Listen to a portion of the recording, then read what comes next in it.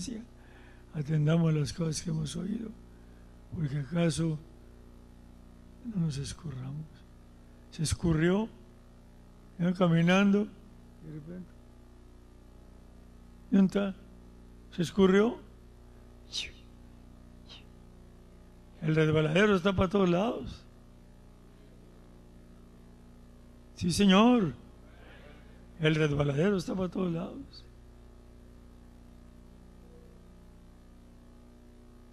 Más una descuidadita. Esto está como los esos que caminan en el alambre y van ahí. ¿Han mirado? Caminan en el alambre. Hombre, está un poco difícil eso. Fíjense. Y ahí van con la balanza. Uno cruzó de arriba por del Niagara Falls en el alambre.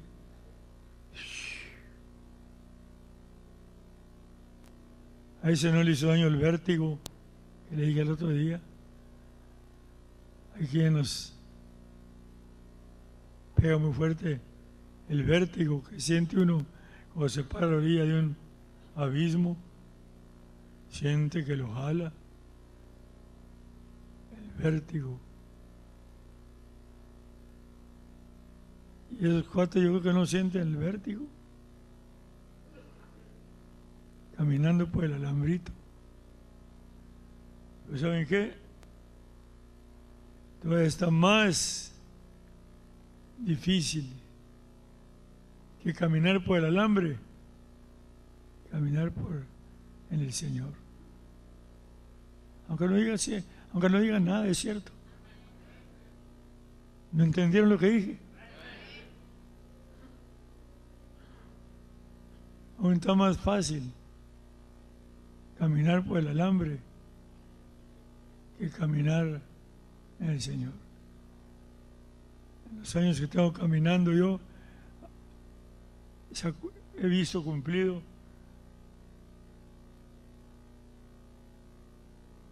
caerán a tu lado 1000, 10,000 a tu diestra. ¿A cuántos he visto? Se han escurrido. Y hay muchas clases de resbaladeros. No nomás el escurrirse para irse otra vez al trochil, ahí a la borrachera, a la marihuana. No nomás eso. ¿Cuántas otras cosas también hay en que el cristiano se puede resbalar y se acabó? Me pueden decir una muy fácil. Estoy pensando en la más fácil de todas, que lo advierte el peligro, el Espíritu Santo. ¿No se les ocurre? La más fácil. El resbaladero que está más común. Pues a nadie se le ocurre nada.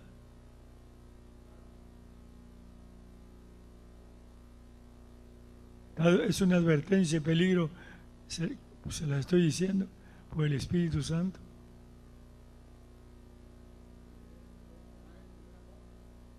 Ahí va.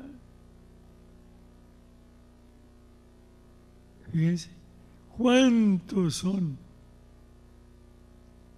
los que están en los púlpitos y están en las bancas contados como miembros fieles,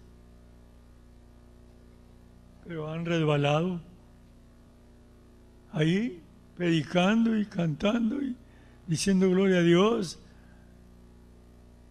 han resbalado y han caído? Un resbaladero que he visto cienes, oigan bien, por no decir miles,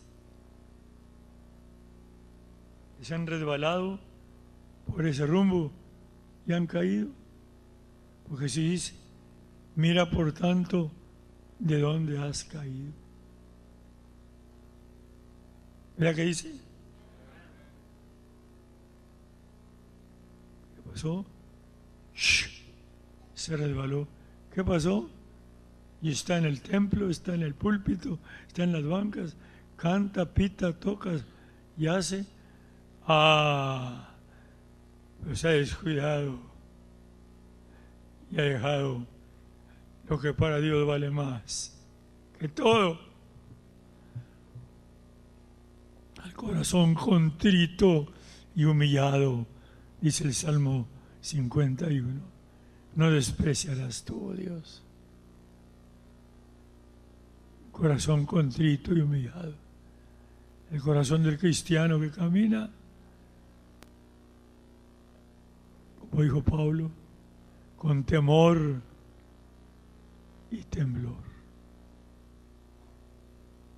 Con temor y temblor. En todo lo que hace, está presente el Señor. En todo lo que dice, está presente el Señor. En todo lo que siente, está presente el Señor.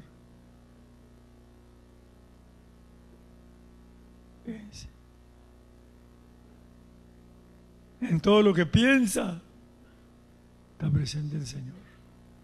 ¿Está o no está? David dijo, estás interpuesto en todos mis caminos. El Señor no se conforma con que obedezca ciertas o cuales reglas. No, es algo mayor. El primer amor. El primer amor.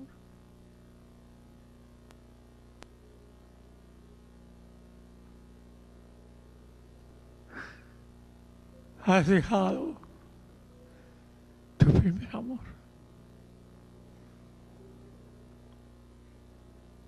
¿Cuántos cristianos hay que han resbalado por ese rumbo? No se han ido por otra parte, pero ahí están. En eso han resbalado. Pablo lo confirma y dice, si yo tuviere lenguas humanas, angélicas, tuviere fe, tuviere dones, traspasase los montes, diere mi hacienda para dar de comer a los pobres, aún mi cuerpo, hijo, eso está feo para ser quemado. Pensar que ha habido quienes los han quemado y hay quienes han creído que los han quemado por el Señor y resulta que no les valió. Ahí está escrito. Ahí está escrito. La inspiración en Pablo por el Espíritu Santo. Todo eso puede tener. Todo puede tener. Si bien que la escritura se parece a la que acabo de citar al principio, yo conozco tus obras, tu paciencia, tu trabajo, que tú no puedes sufrir los malos. Han probado a los que se dicen ser apóstoles, los has hallado mentirosos, has trabajado por mi nombre, no has desmayado, todo has hecho bien. Esa escritura se parece a la que estoy citando del capítulo 13 de Corintios. Puede hacer todo. Está feo. Está feo. Porque es que no digo, bueno, iba a cumplir con esto y cumplo, iba a cumplir aquí, cumplir allá, estoy haciendo esto. Y se descuida. ¿Cómo conozco cristianos? Ministros cristianos les llego a decir que ya dejaron su primer amor, se van a enojar conmigo, feo. Se van a enojar. Ministros de mi color y de otras razas. Si les digo abiertamente, tú dejaste tu primer amor. ¿Por qué me dices así? Yo hago, yo tengo, yo soy, yo puedo, aquí estoy, mira.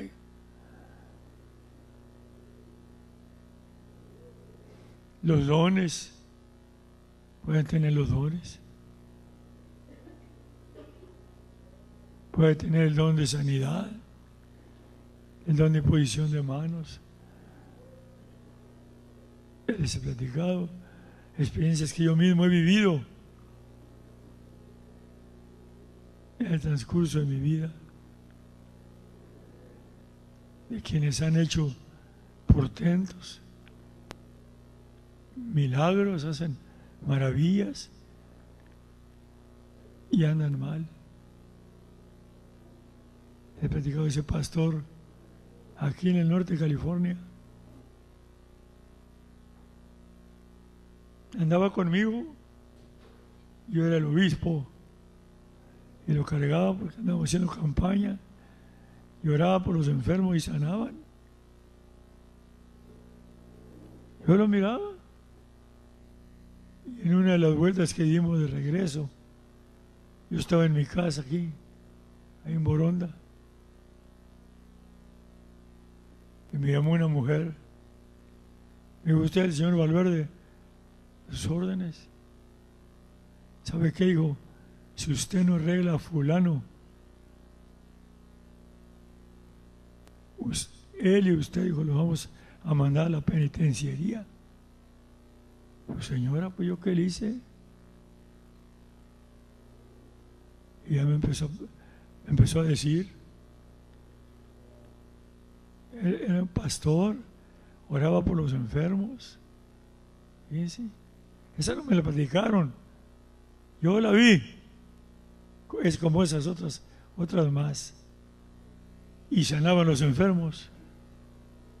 ¿Cómo la ven de ahí? Ahí viene fulano, tiene don de sanidad.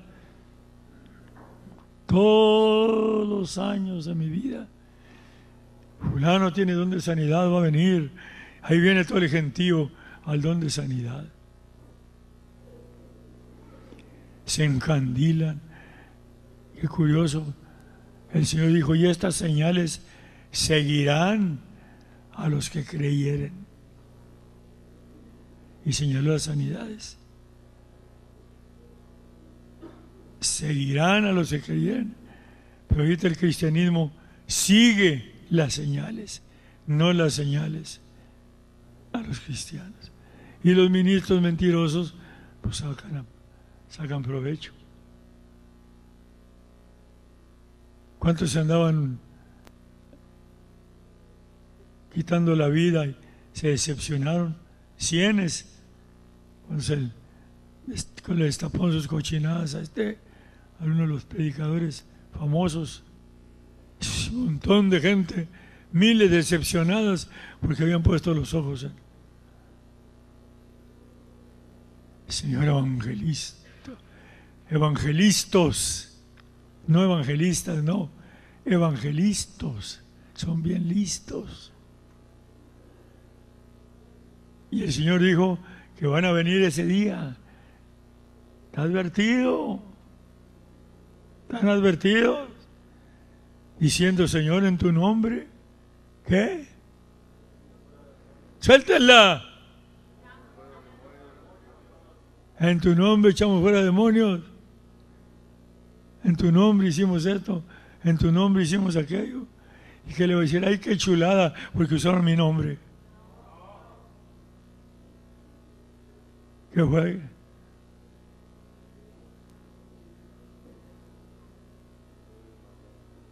Apartaos de mí, obradores de maldad, no os conozco. Pero todavía es el colmo ya. Pero miren también donde está esta sentencia muy horrible. Y no tengo que leérsela porque estoy hablando con gente que supone que conoce la Biblia. Como dice: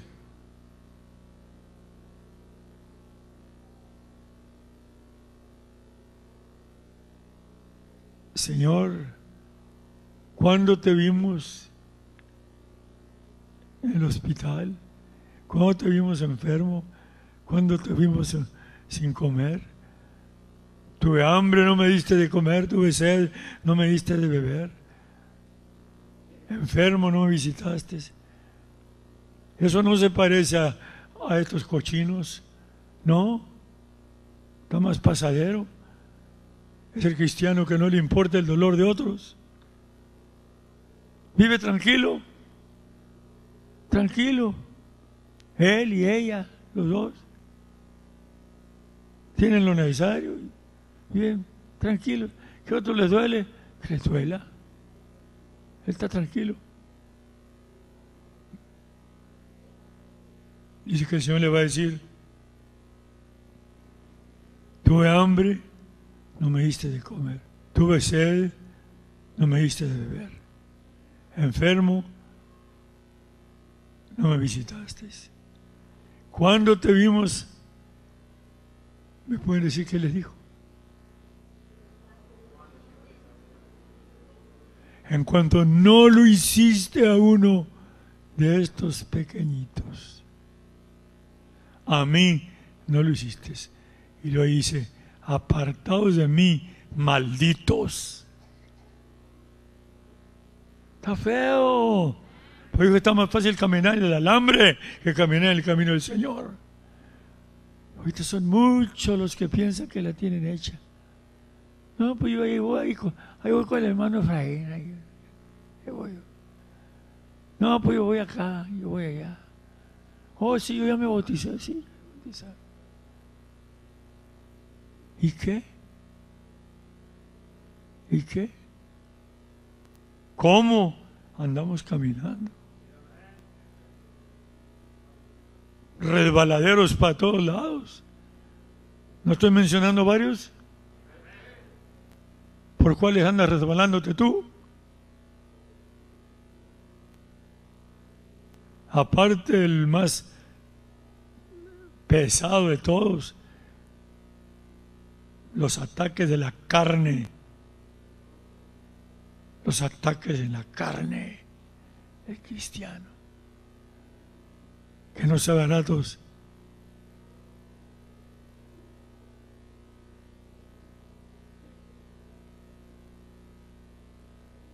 ¿Por dónde le va a llegar la lumbre? Miren lo que acaba de pasar. El que se mató y mató a sus hijos y a la mujer no era un hermano cualquiera descuidado, no era un impío, era un cristiano. ¿Sabía qué pasó? Carne asesina. Yo he pensado mucho en esto. No es nuevo para mí pensar en ello, pero me ha hecho pensar otra vez, porque antes ya he visto que a alguien lo que nunca pensaba que le fuera a suceder a alguien, le sucede. Y aquel a quien le sucedió pensaba que nunca le podía pasar. Confíate. Hay un montón de cristianos tranquilinos, no se llaman tranquilinos, pero viven muy tranquilos. Oh, sí, yo sirvo a Dios. Yo camino con Dios. La carne es traicionera. ¡Di amén! ¿O le tienes miedo? Traicionera. Y el otro está listo para darle la mano. La expresión que da, que anda como león rugiente, no es un dichito poético. No, es una fiera asesina. Y si no nos libra Dios, ¡ay, chama!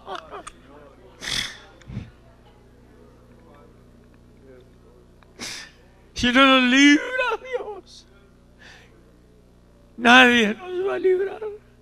Nada ni nadie. Óigalo bien. Y si tú eres de los confiados, éntrale y atente a las consecuencias. A ver qué va a pasar. ¿Qué sigue? Aquí mismo, cristianos, que yo no pensaba que les iba a pasar lo que les ha pasado. Esto no lo he hablado en público, delante de la gente, porque está muy pesado, muy pesado.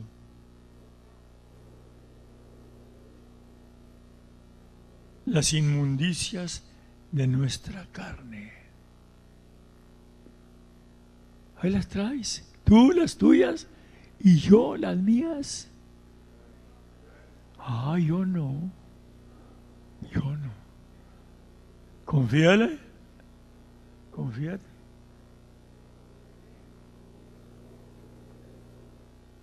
Y el diablo no juega con guante, con guante de niño, con guante de seda. Él se tira a matar, como los boxeadores que quiebran las reglas y pegan donde no deben de pegar. Chueco, al diablo no le importa, se tira a matar, no nomás a naquearlo, no, a matarlo. Mientras pueda hablar voy a gritar verdades.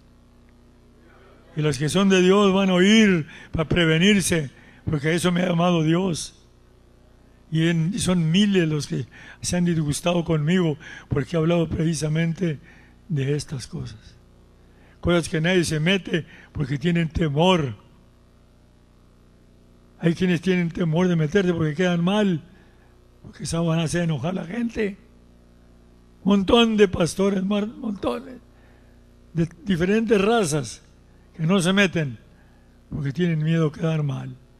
Se van por encimita.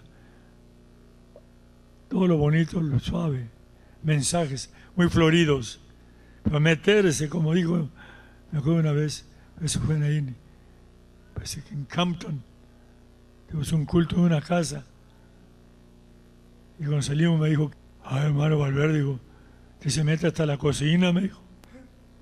En la casa de Dios no nomás me voy a meter a la cocina, me voy a meter hasta el excusado a limpiarlo. Amén. Porque para eso está la palabra de Dios. Y para los que quieran. Los que no, pues, nomás no.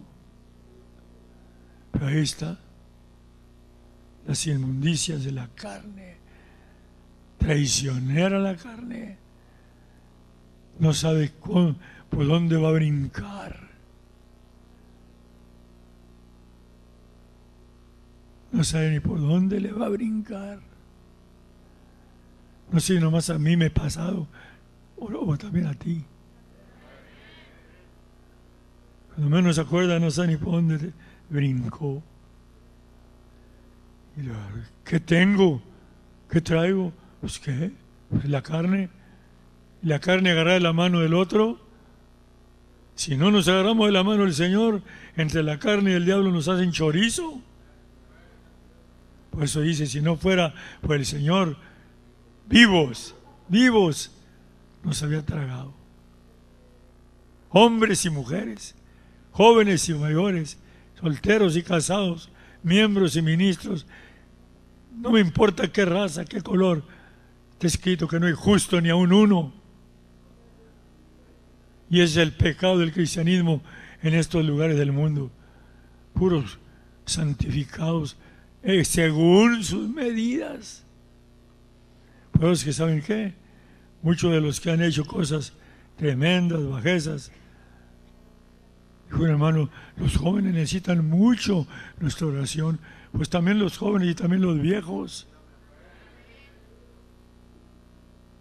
Todos necesitamos la ayuda de Dios, porque todos vivimos en la carne. Pablo dijo, aunque estamos en la carne, no militamos según la carne. ¿Por qué? Porque tenemos un poder especial para pelear. Fíjense lo que dije, para pelear.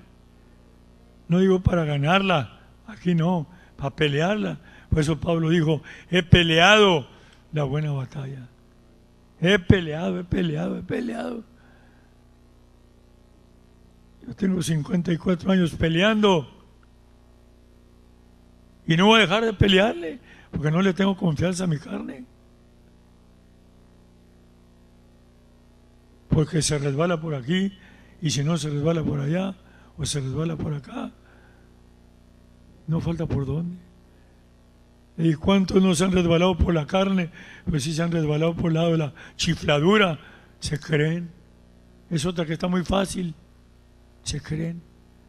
Unos mentecatos que ni componen nada, ministrillos que no llegan ni a la esquina, pero sí se creen la gran cosa.